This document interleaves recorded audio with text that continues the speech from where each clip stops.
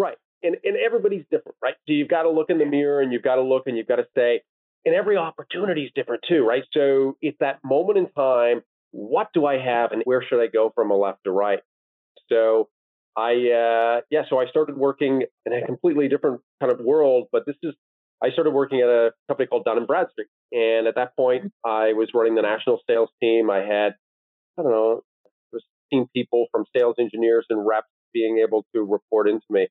And that was a whole new fun world for me, where basically, and the way I ran it was you had this opportunity, you had your X number of accounts, and the frame of mind I almost put myself into is this, oh, this is my franchise, right? So these are the accounts, these are the resources that I have. This is my variable compensation plan. How are we going to be as successful as possible?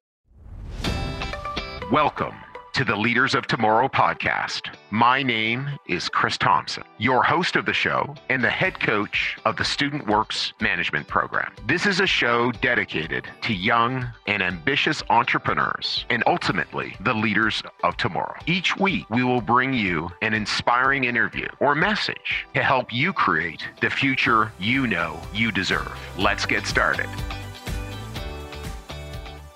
I'm super excited today to be bringing you Steve Fruck. Steve Fruck spent many years in our organization, and he went on to a tremendously successful sales career, been involved in a lot of organizations, and he talks about why he's moved from organization to organization. He's been the VP of sales of a number of banking organizations that have had tremendous impact. One of them selling for close to $500 million just recently, that he played a key early role in developing the sales processes and making real headway in that organization since recently joining another two organizations. Again, in the banking space, in the advancing technology in banking. So he's a wonderful coach. VP of sales means he closes big deals, and he also coaches all sorts of amazing people in his organization to help close big deals and add value to clients. You as a young leader will gain so much from listening to Steve and really taking away many of the lessons that he's learned over the last number of years that he's participated. So I know you're going to love this podcast. And again, thanks so much for tuning in. And again, if you love the podcast, please rate and review us on iTunes, and please share it with any of your young entrepreneurs, any young people that you know who are really trying to make a difference in the world. Thanks so much.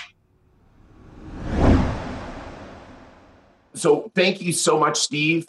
We've got Steve Fruck here today, and really excited about Steve joining us today, and just a really, really fascinating career. He spent a number of years with us at Student Works and was a top performer. So, Stephen, what was it like for you before our program? Yeah, well, good morning, Chris, and thanks for having me on. It's a absolute pleasure to speak with you, and I've been really enjoying the podcast of other student work painters over the years. So it's almost felt like I've been able to reconnect with some of these people, which is great. So, what was life like before Student Works painting? Well, I learned very early on that I had a passion for money, and I decided that I could work really hard and ultimately, make money, which was great. For some reason, at an early age, I had this joy of seeing my bank account balance go up and up and up. So I worked a ton. So I worked a ton throughout high school, working, in the grocery stores. I had a lawn cutting business, and it seemed like there was a lot of opportunity to make money. So truthfully, I worked a ton. So I think from a very early age, I sort of valued money, and I understood that hard work was really the recipe for making it. So yeah. Awesome. And what was your biggest frustration, if you can remember, as a teenager? Before you got started in your business. Yeah. So this will make you laugh a little bit. So my biggest frustration was that I worked at AMP, so the supermarket chain, which is now Metro. Yeah. And I could make $14.50 an hour doing that. I worked at another grocery store and I could only make $7.50 an hour. So my frustration was honestly that, and I learned this really early on, is that with this unionized job at AMP, where I could only work 24 hours a week, I could make twice as much as I was making elsewhere. So it started to, and I learned this really early on, is that, when you were looking for opportunities, that not all opportunities were the same. And you'll probably remember that not too long ago, Sunday shopping didn't exist. And when it first came on, we were really excited, myself and friends that were working at AMP, because all of a sudden we were able to get paid double time. So we were, I don't know, maybe 16, 17, and all of a sudden we were making $28 an hour, which was a lot of money at that time. No, so I think the frustration in my part, it just was more eye-opening, is that you really had to pick your opportunities. Not all opportunities were the same, and every opportunity had their constraints as well. And then the constraint was just the maximum number of hours that you could work based on the union being part-time. So that was probably one of my constraints with regards to equality, I guess, of hours anyway. So. Well, it's interesting. I know this is something that we're going to bump into in the future. Is that you have continued to be throughout your career very entrepreneurial about finding the best opportunity and what's the best opportunity, what's the best way for me to build that bank account and find opportunities that invigorate me and you enjoy, etc. And so you saw that at an early age. So that's neat. So what do you still rely on from StudentWorks? So I think the biggest one is the work ethic. So what you put in is what you ultimately get out. And just thinking about our conversation today, I was sort of chuckling and smiling about how we would wake up in the morning really early to get to the paint shop, to be able to get the supplies, to be able to get the crews, to be able to get them working. And you would go through your day, and then all of a sudden it was 6 o'clock, and you had a choice to make. You had a choice at 6 o'clock on whether you were going to go knock on doors and talk to people about paint jobs, or you were going to go do something else. And most of the time, myself and my crew, we would literally start our marketing campaign at 6:30 at night. You would run it until 8:30, take them out for some food, and then you're up again in the morning. So I think a big part was just that understanding that the harder you work, the more focused you can be, the more better results that you're going to get. So I think that's one big part. And then just organizing yourself is the other one. So just that concept of making sure that you knew what you were going to do each hour of the day. And if you don't have a list, if you don't have a plan on what you're going to accomplish, then lo and behold, time starts to vaporize, right? So we've got 24 hours in a day. We know we've got to sleep 7 or 8 hours a day. You've got family commitments. You've got other commitments. So then you've got this period of time where you've got X number of hours. And the question is, what are you going to do with your X number of hours, right? So there's got to be some exercise involved. There's going to be some fun involved. But it's also the thing where if you can plan your day and you know from a time blocking standpoint what you're going to do at each moment, then you're going to have a much more productive day. So I think that all comes back to StudentWorks days where we had our agendas and you'd write down hour by hour what you were doing. And then when you followed that, your productivity skyrockets. Yeah, I think those are probably the key points. So, yeah. Yeah. Again, I'm obviously a former operator of the program as well. And getting those habits when you're young is so powerful. Just keep on looking, what's the next best thing to do? What's the effective use of my time right now? Just having those concepts run through your brain on a consistent basis really impacts your productivity and your long-term success. So, yeah. And then I think from that also just comes that prioritization, right? So we all likely have more things on our list than we possibly could accomplish in each day. Yeah. So you start looking at that, the importance and urgency quadrant, and you start focusing in the upper right-hand quadrant. And if you focus on those things, then the other things maybe matter a little bit less. For sure. And so, tell me about, just your, walk me through, post StudentWorks, what you chose to do, what your career path was, and looking back, maybe, lessons you learned about those decisions you made. Yeah, absolutely. So from a StudentWorks painting standpoint, I ran the franchise in Owen Sound for 2 years. I was a district manager in Ottawa and sort of Eastern Ontario. And then I was a general manager for 2 years, and that's kind of when we went into the Quebec market and did a few other things. So after that, so after my 5 year journey with StudentWorks Painting, I had the opportunity to move to Washington D.C. And I think in our 20s, when we look back at some of the decisions that we made and how fast we made certain decisions, some of those decisions were like if you pause now and you think about some of those decisions that you made, who knows what you might have decided. But when you're in your 20s, you think fast and run quickly. So I had an opportunity to move to Washington D.C. And actually, you were kind enough to help me land an opportunity there. I'm not sure if you remember, but at that point, you were part of an organization called YEO, it's a Young Entrepreneurs Organization. And I talked to you about this concept of moving to Washington, and you were kind enough to put out, and I remember it was the message to the YEO group in the Washington, D.C. area, right, where you basically said you had this young, hotshot, good-looking, I'm not sure if good-looking was in there or not, but it was young, hotshot individual. Yeah, definitely was. So the idea is that you blasted this message out, and I had five responses, and I still remember this. So I went down and had 5 interviews. I ended up having 4 job offers from those 5 interviews, and I selected a company that was quite small at that time. I think we had about maybe 12, maybe 15 employees, and it was a company called AutoScribe Corporation. And they'd come up with this neat concept where you could actually take a check over the phone. So by getting the routing number and the transit number and information on the bottom of the check, that through our software application, you could reprint that check and then deposit it right away. So that market was really targeted to groups who wanted to have a payment today. So if you think about credit card companies, they're placing phone calls and saying, XYZ customer, you owe us X number of dollars. Oh, got it. Their problem that we were solving was that response that they would usually get, which was, "Oh, don't worry, the check is in the mail." And of course, that check wasn't in the mail.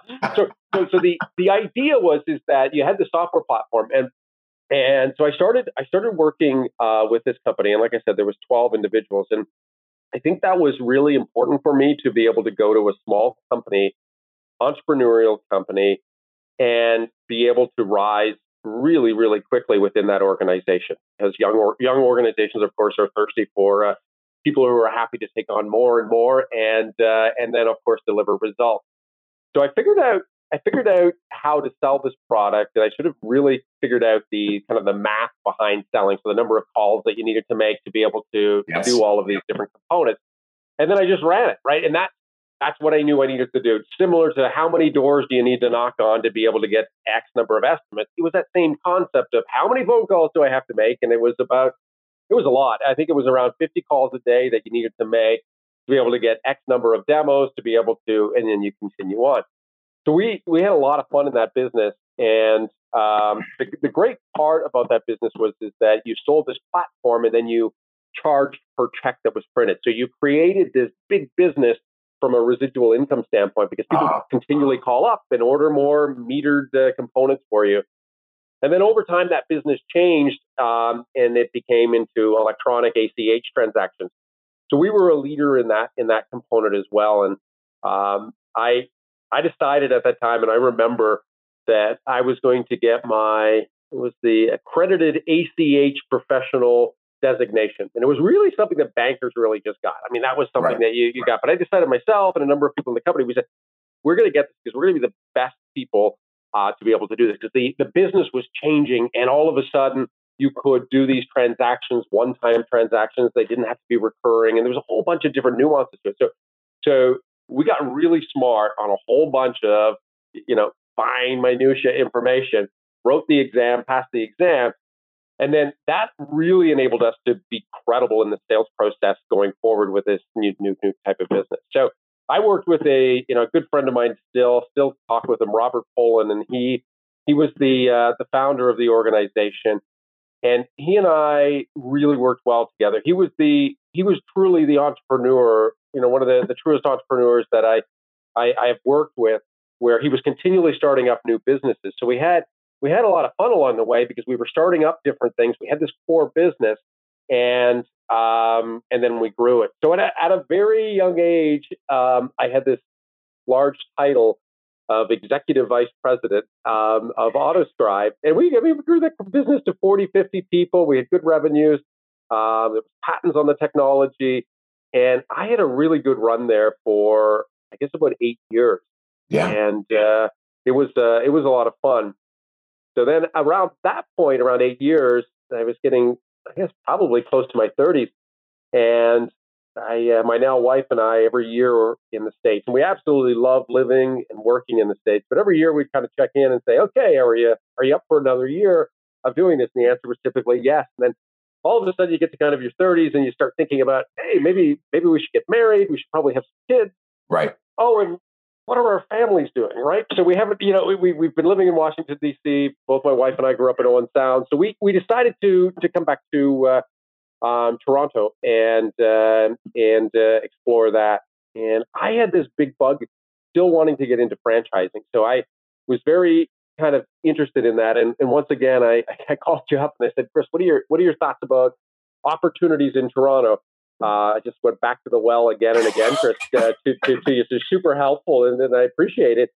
So I came back and I got working with a car wash franchise, and they had an interesting business where they had to deal with Loblaws to be able to put car washes in, and these were hand wash type car washes. So what our plan was really to be able to sell franchises and then to be able to run the organization. So had a good time there, learned a lot about franchising, learned a lot about the hustle that was required to be able to run that business. And that taught me a lot about franchising as well. So when I was there at one of our depots, we could do a great business because I was going up to customers. We were talking to them. We were getting the keys to their cars. We were pulling it over to the bay. We were washing the cars, and we could do quite a business. But when I wasn't there, our operators who were attracted and our franchisees that were attracted to that business weren't necessarily, we'll call them sales professionals, very good operators, but their excitement and willingness to be able to go up to people and ask them to wash their car didn't always happen, and those results weren't there. So it became sort of an interesting business where you started to realize that the franchise that we had was really good for the right operator, right? And I think that's kind of interesting when you start thinking about it, and it's probably franchising 101, but it took me a little while to realize that the operator that you had to have certain skill sets to be able to do that. You can't just put up a sign and expect people to come in. Yeah. And if that franchise is a case where you put up a sign and people come in, your sales are likely going to be limited to a certain component, and you personally may not be able to change those sales. So I'm thinking, let's say a submarine sandwich franchise. You do put up your sign, you do some marketing. I'm sure you do some catering and stuff to be able to boost sales, but there's a limit to how much you make, right? Because you're relying on that sign, their national advertising. So that was an interesting experience for me to be able to get into that franchising world. Yeah. Oh, and Steve, just for the leaders, like I always love to sort of pause and just there's a learning here is that there is an identification for someone to sort of again identify what type of franchise works for me, what type of skill sets do I need, what type of capabilities do I need, and one of the things that when you joined our program, I think we were less clear about what we needed about our young entrepreneurs entering our program. Now we're really, really clear. We have actually predictive index, all sorts of profiling matrices, and really understanding what we need and really clearly identifying it so that people go, okay, this is what I need to do. I need to be like Steve, someone willing to talk to people, someone willing to engage people to talk about the home services they may have so that they can move forward. And as you'll see, leaders, Steve's career is really impactful because, executive vice president means one of the top salespeople. A lot of times people don't understand that. Executive VP, top salesperson, president, best salesperson, typically, right? And but But what was next after the after that franchising opportunity? So I still had the franchise bug, and I took some time to be able to start investigating other franchises, because in the back of my head and from my experience in student work, it was really the path at that point where I thought I belonged. Was I wanted to be able to start up a business and have it. So I went on this, I don't know, maybe it was 3 or 4 month period where full time I was investigating franchise. Right. And I got teamed up with a great gentleman named Gary Prenoveau from FranNet. I'm not sure if you're familiar with the Yes. FranNet organization, Yes. but not only did he provide guidance, but we became friends, and we just started to really understand different types of franchises, and what that meant to me. And I remember, I looked at this business, and it was an M&M meat, and I thought, for whatever reason, Chris, I thought M&M meats must be a good business because you've got no your stuff's all frozen, so nothing's getting thrown out, right? So you've got no loss on food. It's got this like one aisle, it's a small area, so your rent's going to be cheap, and then you hire someone to be able to work there. And as I started to look though at, and it's not just M&Ms, there's a million different franchises out there that are like this. You end up writing a check for $300,000-$400,000 to be able to buy your business, and it might be more now or less or whatever the case might be. But what you're really doing is buying yourself a job. Yes. And it's that concept of, so you started to look, and then you started to go around to the operators of different franchises and had heart-to-heart conversations with them and say, how much are you really making, right? Because I'm doing this to make money, and I need to know. And you start to realize that a lot of people are spending that $300,000 to $400,000 to be able to make $80K a year, which is fine. But that's not what I was looking for, right? So I was looking for this opportunity. So I started to look further and further, and then I started to realize the people who were making all the money were the master franchisors. Right. So I was like, well, I'm going to become a master franchisor because that's where you can go. And so I looked at a couple of different opportunities and got really, really close to pulling the trigger. And I've always kind of lived my life that you don't really have to make a decision on whatever you're doing until you've got that paper in front of you. So whether it's a job offer, whether it's a franchise opportunity, whether it's a business opportunity, whatever it is, you don't have to make a decision until the final moment. And that's okay. And that's ultimately, I think that's fair to yourself, fair to your family, where you're ultimately looking at, hey, I've got this opportunity, I've got this opportunity. What is the right one for me right at this moment? And so I got really close, and then I backed away from 2 master franchisor opportunities. And I think it was sort of a self-learning process for me, to be honest with you. And it was looking at what was the risk that was going to make for me and my family from an investment standpoint. What was the time commitment that I was going to put into this? And then what were the rewards I was going to get? And so that was a big moment in my life, Chris, was where I actually went, oh, I actually have this other opportunity, which is to run a sales team for a new startup company, making X number of dollars with a certain amount of options with X, Y, and Z. And you started to look at it, and you looked at those 2 different opportunities from an investment required, time and required, enjoyment, risk, all of those different factors. And at that moment, that's probably where my roads divided, where all of a sudden I chose to go into become what I sort of call a professional sales expert and work for companies as opposed to starting up my own franchise. Right. And just looking at comparing the risk and the investment versus just how much I can earn for the incredible skills I've developed.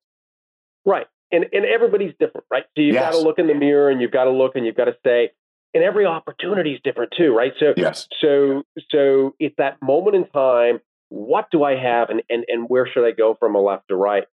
So I started working in a completely different kind of world, but I started working at a company called Dun & Bradstreet. And at that point, I was running the national sales team. I had, 16 people from sales engineers and reps being able to report into me. And that was a whole new fun world for me, where basically, and the way I ran it was, you had this opportunity, you had your X number of accounts, and the frame of mind I almost put myself into is this, oh, this is my franchise, right? So these are the accounts, these are the resources that I have. This is my variable compensation plan. How are we going to be as successful as possible? Right. And I learned a ton. I had a great leader, Tony Molina, who taught me a lot over the time I was there, and it was a good experience for me from a Dun and Bradstreet standpoint. What I also learned on that time period, though, is that I likely was better suited for working in small organizations than a 200 to 300 person organization from a Canadian standpoint. Right. And the reason for that is the small organizations, you can make a real big difference, right? So Right. when you start an organization and let's say there's less than 50 people or less than 20 people, you matter so much more than working for an organization where there's 1,000 people. So true. I think that's fair to say. Yeah. And they're also their growth, the growth opportunity of the right 20-person business is really an opportunity. They can be still in a hockey stick growth pattern where if this business is just growing and all of a sudden you have a little bit of a blip, it's like our business is really rocking and somebody comes in and makes it rock a little bit better, where this business is just moving and you're in that hockey stick thing. There's a huge opportunity for, high variable compensation. That's right. Yeah. And a lot of fun too, right? So a lot of fun where all of a sudden you're going, sorting things out. Which sort of led me to my next opportunity. So I worked, we actually had a dinner party, and the CTO of the company's called Ethica. The CTO of the company was over for dinner along with his wife. Our wives are good friends. And I was talking to him and Trevor Clark, and I was mentioning to him what I was doing and what he was doing. And he's like, Steve, we really need someone to come in and run sales for the company. And I said, Trevor, I'm pretty happy where I am. We talked a little bit more, and this goes back to sort of you always go and have the conversation. Go and have a conversation with somebody. Yeah. You never know where it's going to go. And even if it's a low probability conversation, guess what? You're going to go meet some people. They're going to be great individuals, and you're going to learn a little bit more. Yeah. So I ended up going into the conversation, and the CEO, Andre Edelbrock, was a fascinating individual. There was, I think, 12 people in the company, 10 people in the company when I started. We were working out of a small kind of cramped office. But when I went in for that interview or discussion, it brought back a lot of Student Works painting kind of memories where you had the same type of individuals, roughly the same age, all gunned up and focused on how do we be successful. Okay. Yeah. And so after that, I remember I called my wife and I said, hey, I think I'm going to take this opportunity because this is really neat what they're doing. But more importantly, this is a great group of people. Yeah. And if you can be part of a great group of people, regardless of what you're doing, and be a team to be able to figure something out, that's a lot of fun.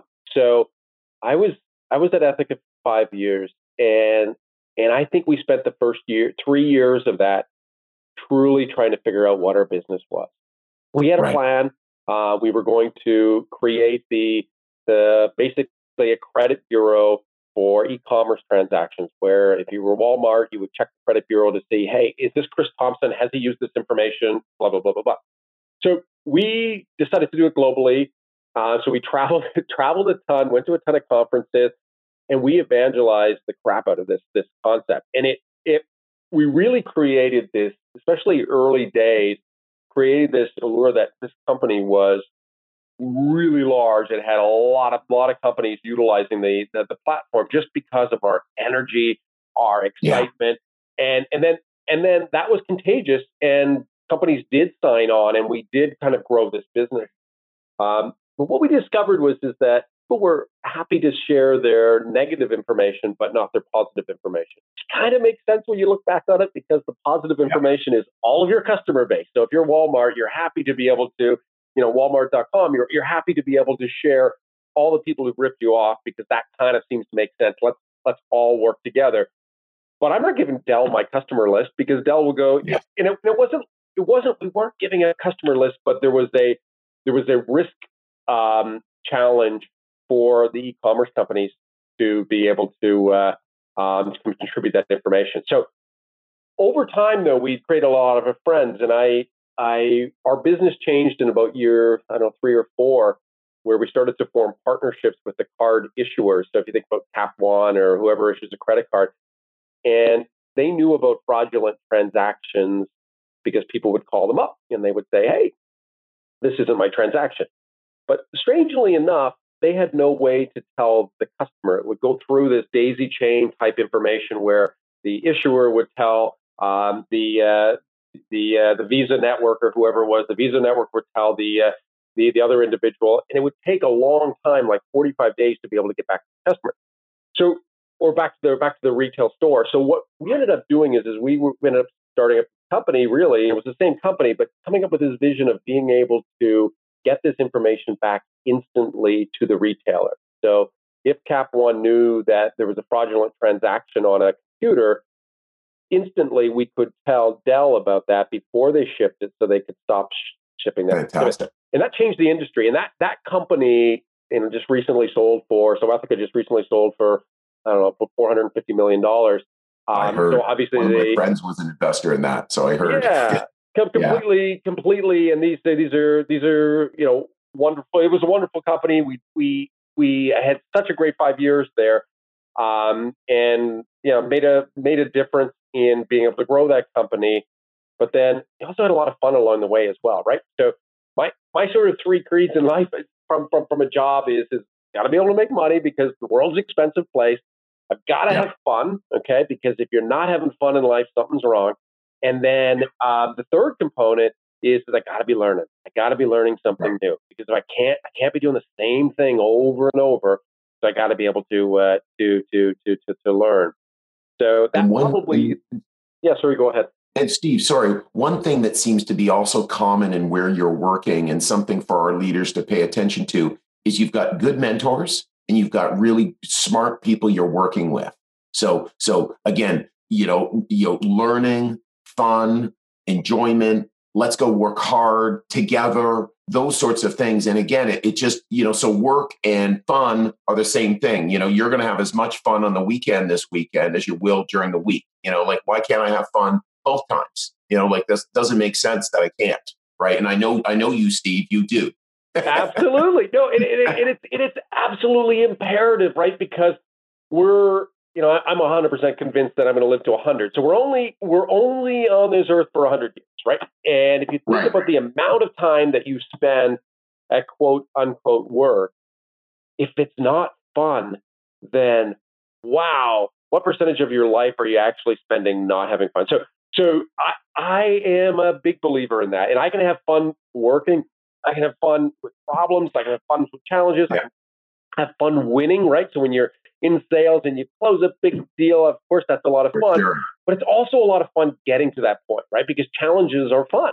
And how do we actually get to that point to be able to close the deal? So had a blast at Ethoca and learned a lot and met a lot of wonderful people.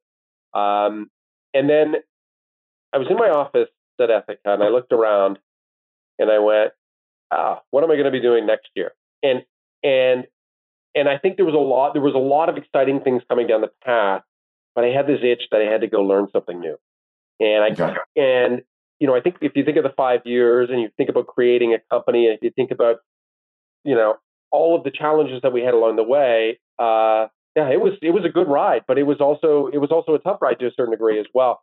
So at that point, and I have this other rule that I live by, is you can never leave anything that you're doing unless it's in good shape, because you could be leaving for a whole bunch of reasons that you can correct yourself. So I felt like from an Ethoca standpoint, from a sales standpoint, we were on a really good plane to growth.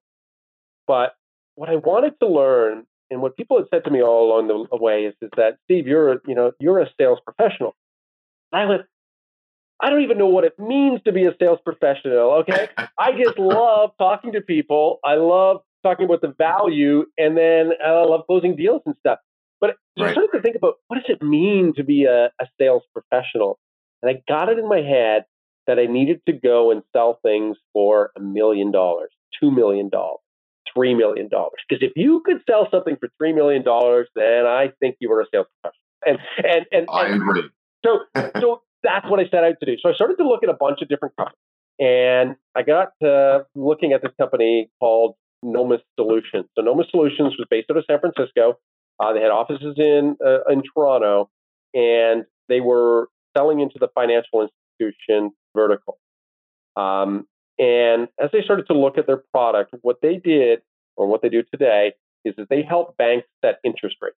So if you think about all the different products that have an interest rate, from a deposit account to loans to home equity lines, credit cards, what happens is they were providing a lot of insights and analytics to price sensitivity in all of those different buckets, and recognizing that somebody getting a loan for $100,000 with a FICO of X, with other attributes that we overlaid, was less price sensitivity than another group. So if you think about this, just imagine a big checkerboard, and there was all these different squares. And what our company did was we helped these banks understand who were in those squares, and then we had a price optimization engine that would set the interest rate for each one of those squares based on the objective of the bank. Okay, and the objective of the bank typically was, hey, let's go make some more money, or it was, for sure, let's increase volume, or it was both. So typically they wanted them to make more profit and also be able to increase volume. So I started working with Nomis Solutions, and I believe in that period of time. So I was at Nomis for 5 years. I think in that period of time, I started to understand sales a lot better than I ever had. And what I focused on was sort of two things, I guess, if I remember correctly. One, I read a great book called The Challenger Sale. I'm not sure if you've read The Challenger Sale or not, I have. Chris.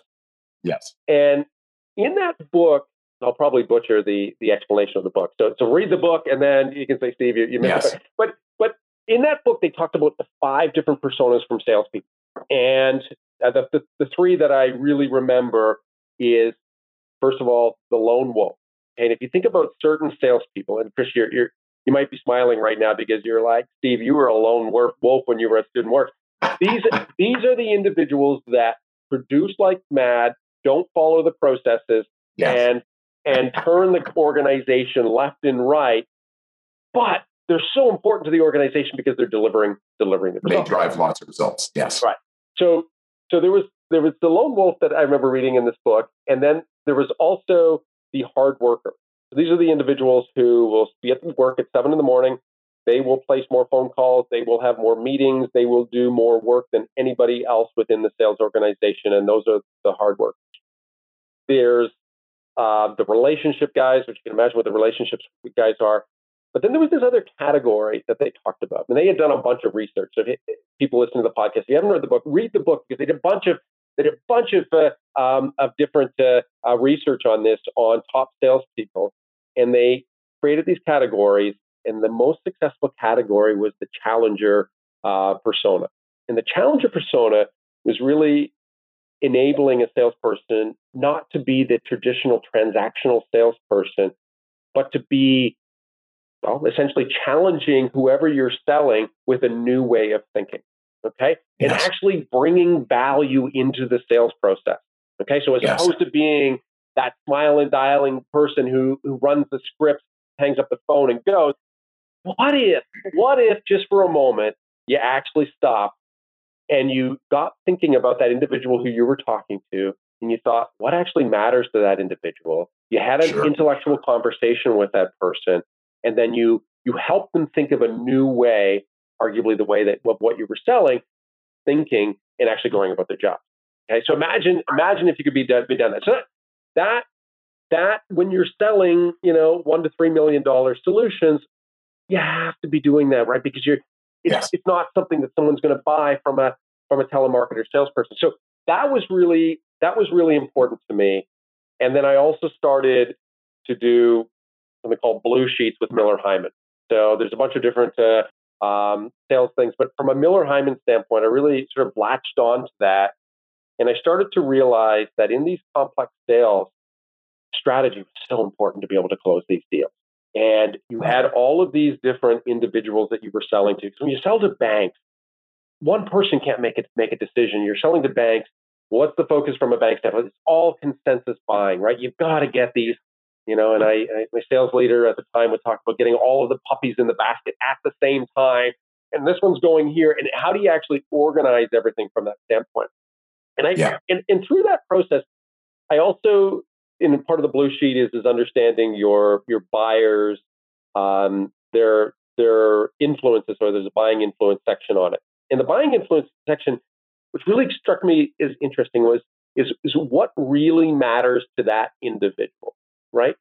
And so you're selling this product to this individual. But what really matters? Is it about making more money? Well, that's corporately what they're probably trying to do. But what is that individual personally truly, really trying to achieve? Are they looking to go from BP to SVP, and they need a super process? Have the last 3 projects that they've done bombed, and they need one that really is successful to keep their job? Okay. Yes. Are they going on maternity leave in 8 months, and they need to have this process in place on time because they've committed, or whatever the case is? And I think that's when I started to realize, and it'll sound weird, but I started to realize that we're all human.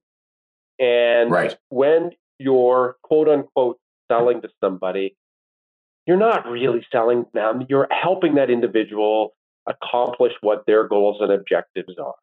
And if you can build a relationship with people, and if you can really understand what's important to that individual, and it's usually, 4 whys underneath, right? Why does this matter? Why is that important? Why? And you get down to that 4th level of why, you start to realize, I'm not selling them a price optimization solution. I'm selling them whatever it is that matters to that particular individual. Even though they're working at a bank that is huge and has, 80,000 people, it's what actually matters to that individual. And if you can get to that, you can be a wonderful, wonderful salesperson.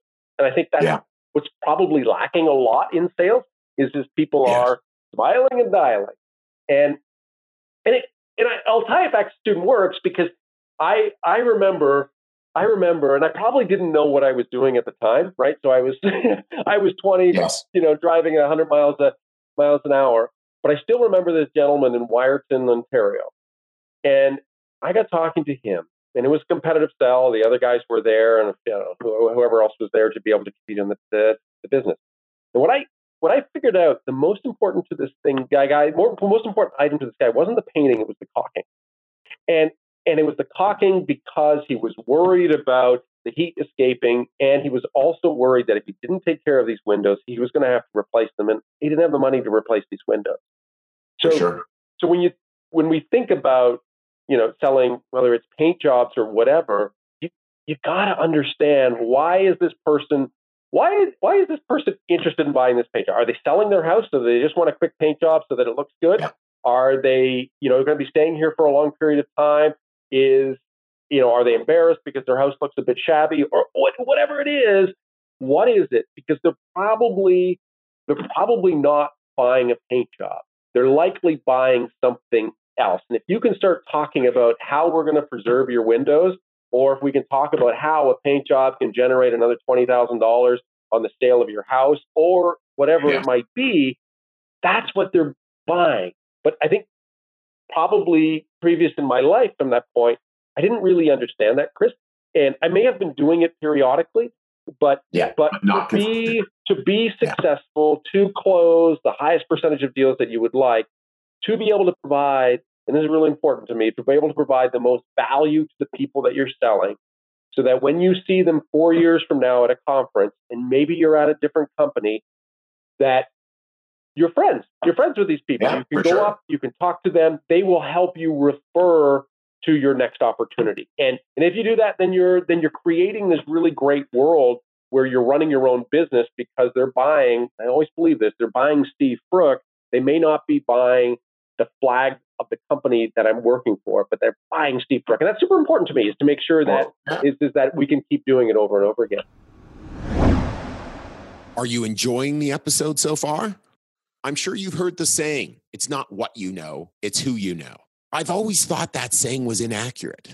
I believe more accurately, it's who you know who think highly of you and would be willing to refer you. I wanted to let you know I put together an amazing package for you, the 4 Referability Habits Advantage. These habits are so powerful that when followed, they completely change the game for people and allow them to operate on a whole other level. If you're interested in getting your hands on the 4 Referability Habits Advantage, just jump over to www.leaderspodcast.ca/habits and download it for free. These habits will help you gain the respect of everyone you deal with so that you can land those important referrals in your life and business. Once again, just go to www.leaderspodcast.ca and download the 4 Referability Habits Advantage. Now, back to our Leaders of Tomorrow podcast.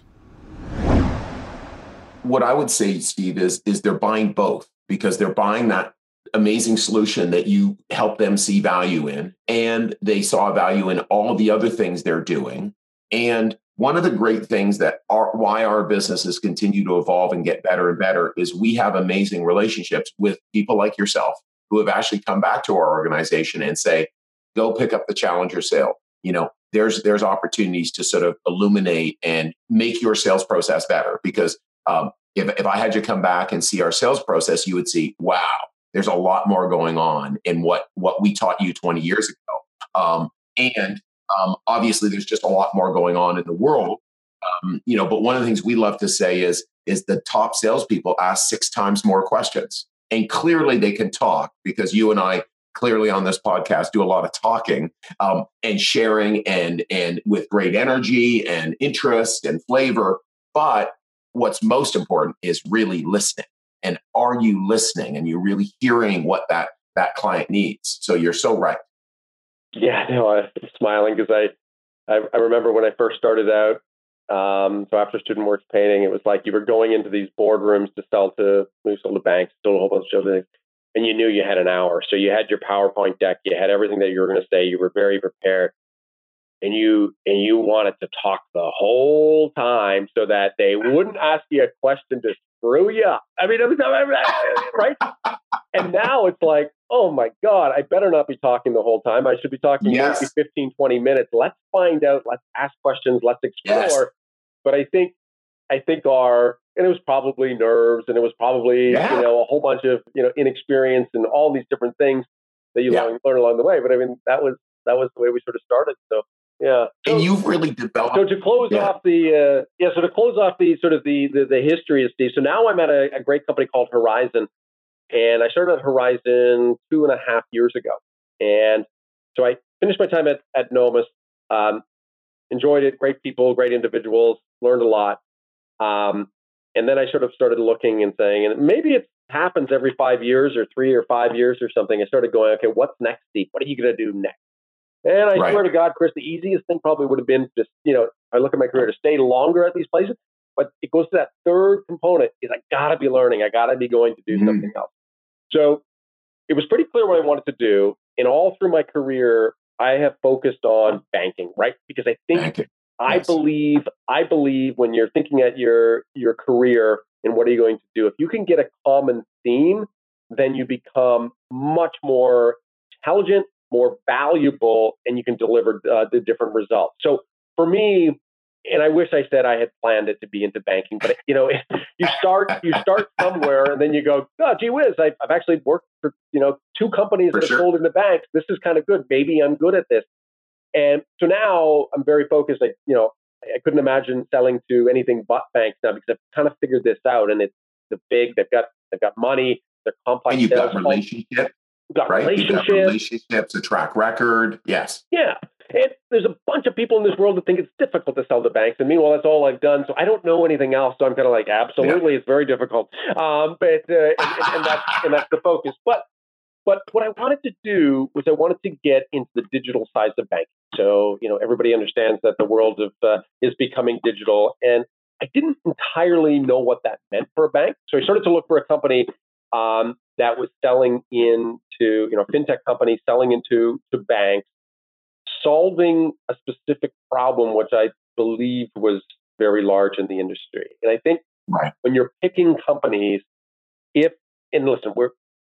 throw darts to a certain degree, you do your investigating, but as long as you can get close to that dartboard and hit it, it makes such a difference on being able to find the right company at the right time for you to be able to deliver results, right? So for the interesting component with this company was they were focused on digital adoption. How do you actually get more people banking on their phones versus going into branches, et cetera? And that's definitely topical, definitely a need.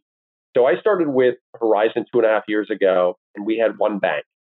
And what my job was to be able to help the organization grow to many banks. And what we've been able to do over the last 2.5 years is pretty remarkable. Is we've grown it to 15 banks, and some of the biggest names in the industry, like Wells Fargo, U.S. Bank, Royal Bank of Canada, Lloyds. And we did this not only in Canada, but we did it in the U.S. and then now we've also done it in the U.K. as well. So for me, and I look back, right, that's fun, right? That's fun for me. When I talk about fun, I don't just mean, partying or drinking or anything. What I'm actually talking about is that at the end of it, when you can actually go and say, hey, we started here with one bank 2.5 years ago. We put a plan in place. We executed on the plan. We readjusted the plan probably 10 times. But what we were able to do is now have 15 large financial institutions working with us, partnering with us. And we're working with them on solving one of their greatest challenges, which is digitizing the bank. And I got to tell you, I'm just honored and privileged to be able to go into these institutions, to be able to sit with them, to be able to understand what they're trying to accomplish, to be able to provide value, experience, knowledge on what I'm seeing across the world, and then be able to talk to these people about that. And I think that comes back to that whole challenger sales component, where you're able to be in a boardroom with a bunch of people and someone's presenting and saying, this is the way we're going to do it. And you're able to say, great strategy, but have you thought about doing it this way? Because here's what we've seen. Okay. Yes. And if you can provide value every time that you talk to one of your prospects, they're going to take your call, they're going to return your email, and they're going to buy from you. And the cool thing, Stephen, and for a lot of people think banks are so smart, and they are. They have so many smart people, especially at senior level, some best compensated, smartest people in the entire world.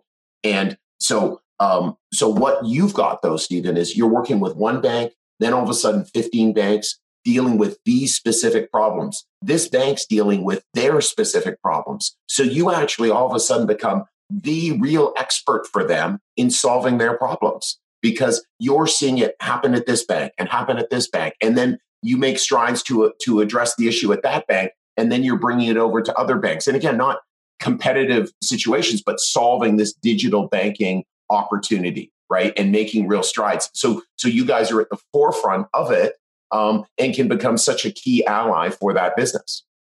Yeah. And that's fun. That's interesting, right? So yes. So I think throughout all of, if you think there was a bit of a long history there of what Steve's been up to, but what the common theme is, and what sort of my thoughts are on this is that if you have an entrepreneurial, mind or thought process, desire, I strongly believe you can be an entrepreneur within an organization by working in smaller organizations, thinking of the sales process as your franchise to a certain degree, right? So exactly. that concept of, this is great. I'm working at XYZ company. I am running sales or participating in the sales process, and I've got this franchise to a certain degree. Okay, so I've got this great company that deals with payroll. Yeah. I've got this great company that deals with technology, all this other stuff that Steve really doesn't necessarily understand or want to deal with. And I get to focus 100% of my time on doing what I love, which is sales. Yeah. And you're on a variable compensation plan, which delivers a lot of the benefit of running your own business, because the more you put in, more compensation that you're going to get.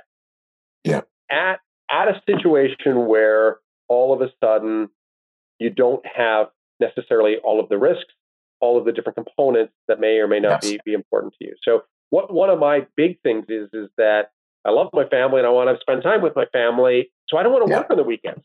I don't want to work on the weekends. You don't have to, which is so cool. Which is kind of that interesting thing. And not, and I've read this other saying, which was, with every decision that you make, there's some good, there's some bad, and time will tell, right? So time will tell whether you make the right decision on it, right? And not every decision you're going to make is right.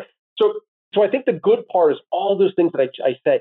The challenging part is that what you're building within an organization isn't necessarily yours. So you'll have stock options, you'll have different components.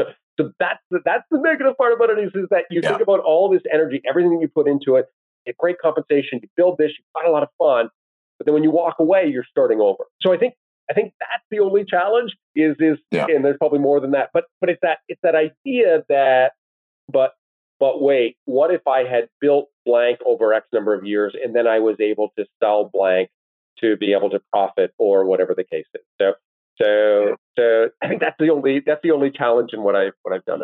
It's one of those issues about really first world problems, right? Just because obviously, just for our young leaders, Stephen has done incredibly well, and highly compensated, et cetera. But again, there's so many amazing. We're so fortunate to be living in Canada and having these, and then also being able to really work worldwide as you gain more and more skills, so that again the opportunities are really just so boundless. But one great question I want to ask, because I've just got a couple opportunities for a couple more questions, is what about failures or mistakes? Like thinking about that, Steve, like what sort of setbacks have you had and lessons you've learned from them? Because I know that's how you're going to frame it. Yeah. So I think we often say in sales, you're either earning or learning. And I think when I look back, there have been a couple of significant deals, opportunities that I've lost, and you don't win them all. But what I believe wholeheartedly is that every opportunity that you're working on, you have a 100% chance. You have the 100% opportunity to be able to close that deal, to be able to win it. And I do think about it when you think about competition. I think of it as a challenge, right? You're competing with these other guys. Yeah. So what I think the biggest failures when I look back on are big opportunities that I didn't do my job on. And when I think about that is that these complex sales, really understanding who is making the decision, how many of those people are making those decisions, and then why weren't my bases covered? And we can all live on hopes and dreams, but you really need to be able to close significant size opportunities or even smaller opportunities. You really need to know who's calling the shots and what's happened. So when I think about a couple of opportunities, I didn't do my job, and I didn't have all of my bases covered. I didn't work hard enough to truly understand what that opportunity was, who were the key influencers, who were making the decisions, what were the red flags on the deal that I should have uncovered, and that's on me. And I think that pain, so that learning, which is sometimes painful, is ensuring that next opportunity that you have is to make sure that you got a strategy in place, got all your bases covered, you understand truly how a decision is being made, and then you go from there. Yeah. And I hear, and again, for the leaders, I want everyone to get, like, it's not about winning and losing. And of course it is, but it's about, one of the things I hear the regret a lot of times is I didn't do everything I could have done, right? Like if we go full out and we leave it all on the court and we weren't chosen, okay, I couldn't get that decision maker. I knew it was him or I knew it was her and she was going to decide, and I just couldn't get around it. And they chose this other good supplier. Okay. But I actually wasn't aware that it was this person, or I wasn't aware this person was dragging their feet because I didn't do the deal. I didn't work hard enough. Totally. Like, to me, I totally can so relate to that. It's like, I want to do everything I can to deliver value. So I totally can see that, Steve. So if you were to say, hey, what key habits or what's your secret to success, Steve? secret to success, I think, is really making sure that you understand what is important to you. And what I mean by that is that we can think about going and getting a job. We can go think about starting up a company, but why are we doing that? And I think the biggest part is looking at, okay, so life's expensive. Maybe you're young, you're thinking about, getting married, having kids, etc. What does life really look like? What does life look? And I don't mean the guidance counselor of, hey, you're going to become a lawyer or you're going to become whatever the case might be. I think it's understanding what your own personal influences are and your goals are, and then starting at that point where I want to be able to have my weekends off. I want to be able to have a cottage. I want to be able to raise two families. I would raise two kids, not two families, two kids. I want to raise two kids who are going to play hockey, who are going to be in piano, who are going to never want for anything, right? Because you're going to provide it for them. Okay, so you start figuring that out, okay? And whether that's in your 20s or your 30s or whatever that is, and I think you've got to keep coming back to it because worlds change, you change, everybody's change, is that every year, 2 years, having that moment of self-reflection and saying, am I actually doing everything I can be to be able to attain what I want to be able to do? Right. And what I mean by that is that, like, if I think about my guidance counselor days, like, when I thought about becoming a lawyer or an accountant, I don't think anybody really explained to me that you're really running your own business, right? So I've got lots of lawyer friends, and they're all running their own business. But when you're, when I was back in the guidance counselor's office when I was 18 and I was trying to figure out what university I was going to and what courses I could and really making big time life decisions, I don't think I ever thought about a lawyer being running their own business, right? So I guess my advice is just to make sure you look at what kind of life you want to live, what's important to you at that moment in time, and then just make sure that you're in a vehicle to be able to get you to that point. Awesome. I love that. And again, I love also as well you highlighting that again, an accountant, a lawyer, they're really running their own business, sales, marketing, delivering value. That whole concept that you're learning in a program like ours just makes all the difference. Like really getting the results economy, really getting, hey, I'm creating results in the world. So yeah, absolutely. I think there's a spectrum of entrepreneurial now. The people who like yourself, the people like, I don't know, the Marcus Vanderbrinks of the world, I do tip my cap to you guys because you're true entrepreneurs. We're probably sort of somewhere in the middle of that. So for people who go out and truly start their own business, go through that pain, go through challenging times, to fight through that to build an empire, I tip my hat to you folks. You guys are true entrepreneurs. We're probably a bit of pretend entrepreneurs, but we like to think we are. Pretend entrepreneur. I consider you an entrepreneur. My feeling in sort of the entrepreneur scale is really the people who are true entrepreneurs are the people who really created new industries. Like, and you're working with some real true entrepreneurs like Ethica and these brands that really have created whole new spaces, and it's remarkable what they do. So again, I see as well, there's a scale, right? There's a scale of entrepreneurship. And again, there's one of the things as well that it's important as well, not to feel less than. It's like, wow, isn't that wonderful what they've created? And again, to admire and say, what's the look at the value that they've created in the world. But yeah, and then just get busy and get back to work and add value to your customers, because that's really what it's always about. So when you think of a leader of tomorrow, Steve, what comes to mind? So I think the leader of tomorrow is definitely different than the leader of maybe 5 years or maybe 10 years ago. Okay. So I think when we think about the new entrants into the workforce, when we think about changing of the world, the hierarchy structure, I think, has to be very different than what it was in the past, because we're hiring smart people, and those smart people have to be free to be able to make decisions and to be able to proceed. So I believe the leader of tomorrow, and this is a quote from Joe Grano, who used to run UBS, and he told me one time, he was on our board, what he told me one time is that he always had a 5% where 95% of the time he hired smart people to make smart decisions. Okay. And that's how he ran it. And he would let them make the decisions 95% of the time. Right.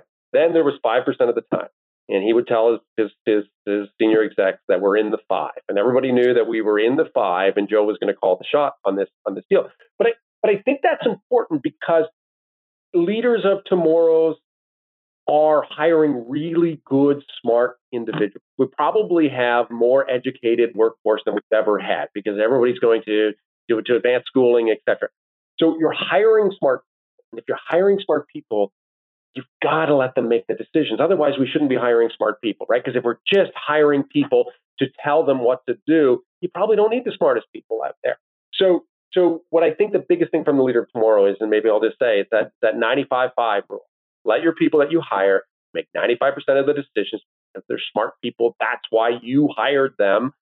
And then you've got your 5% rule that enables you to come down when the time is appropriate to be able to make that rule. Love it. Oh, I just love that. Love that answer, Steve. So Steve, what we're going to do is we're going to. I wanted to thank you so much for taking time of your crazy busy schedule and all the value that you're creating in the world today. So you have a fantastic day, and again, thanks so much. Absolutely. Thanks, Chris. An absolute pleasure. Hey, leaders. We've got a ton more interviews like this one coming up in the next few weeks. So if you're listening and you haven't done so already, make sure to subscribe to Leaders of Tomorrow. If you enjoy our content, please give us a share on your Facebook feed, or better yet, tell your 3 most driven and entrepreneurial friends about this podcast so they can join us in discovering what set these powerful business leaders apart from the crowd at such a young age.